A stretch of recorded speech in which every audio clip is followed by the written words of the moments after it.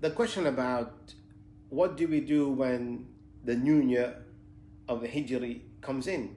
Well, actually, there's nothing to be done, because we got to understand there was no significance or any virtue between the last day of the Hijjah and the first of Muharram at the time of the Prophet ﷺ.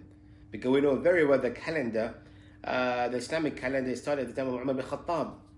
So at the time of Abu Bakr Siddiq, at the time of the Prophet ﷺ, there was nothing that called Qiyam Layl Ra's al-Sana, or to stand in prayer in the first night of the new year. Nothing like that. So anything that's reported in this regard are fabricated, and it's an innovation. But therefore, for us, when it comes to the new year, it's just a new year, 1445. So we just need to ask Allah subhanahu wa ta'ala to make us a better person, and be grateful to Allah that has given us life until today, so we can become a better person, make more istighfar, make more da'wah to people.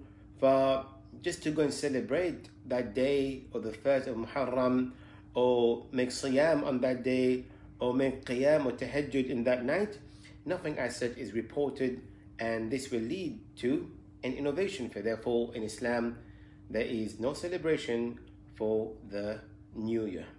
Hope I answered the question.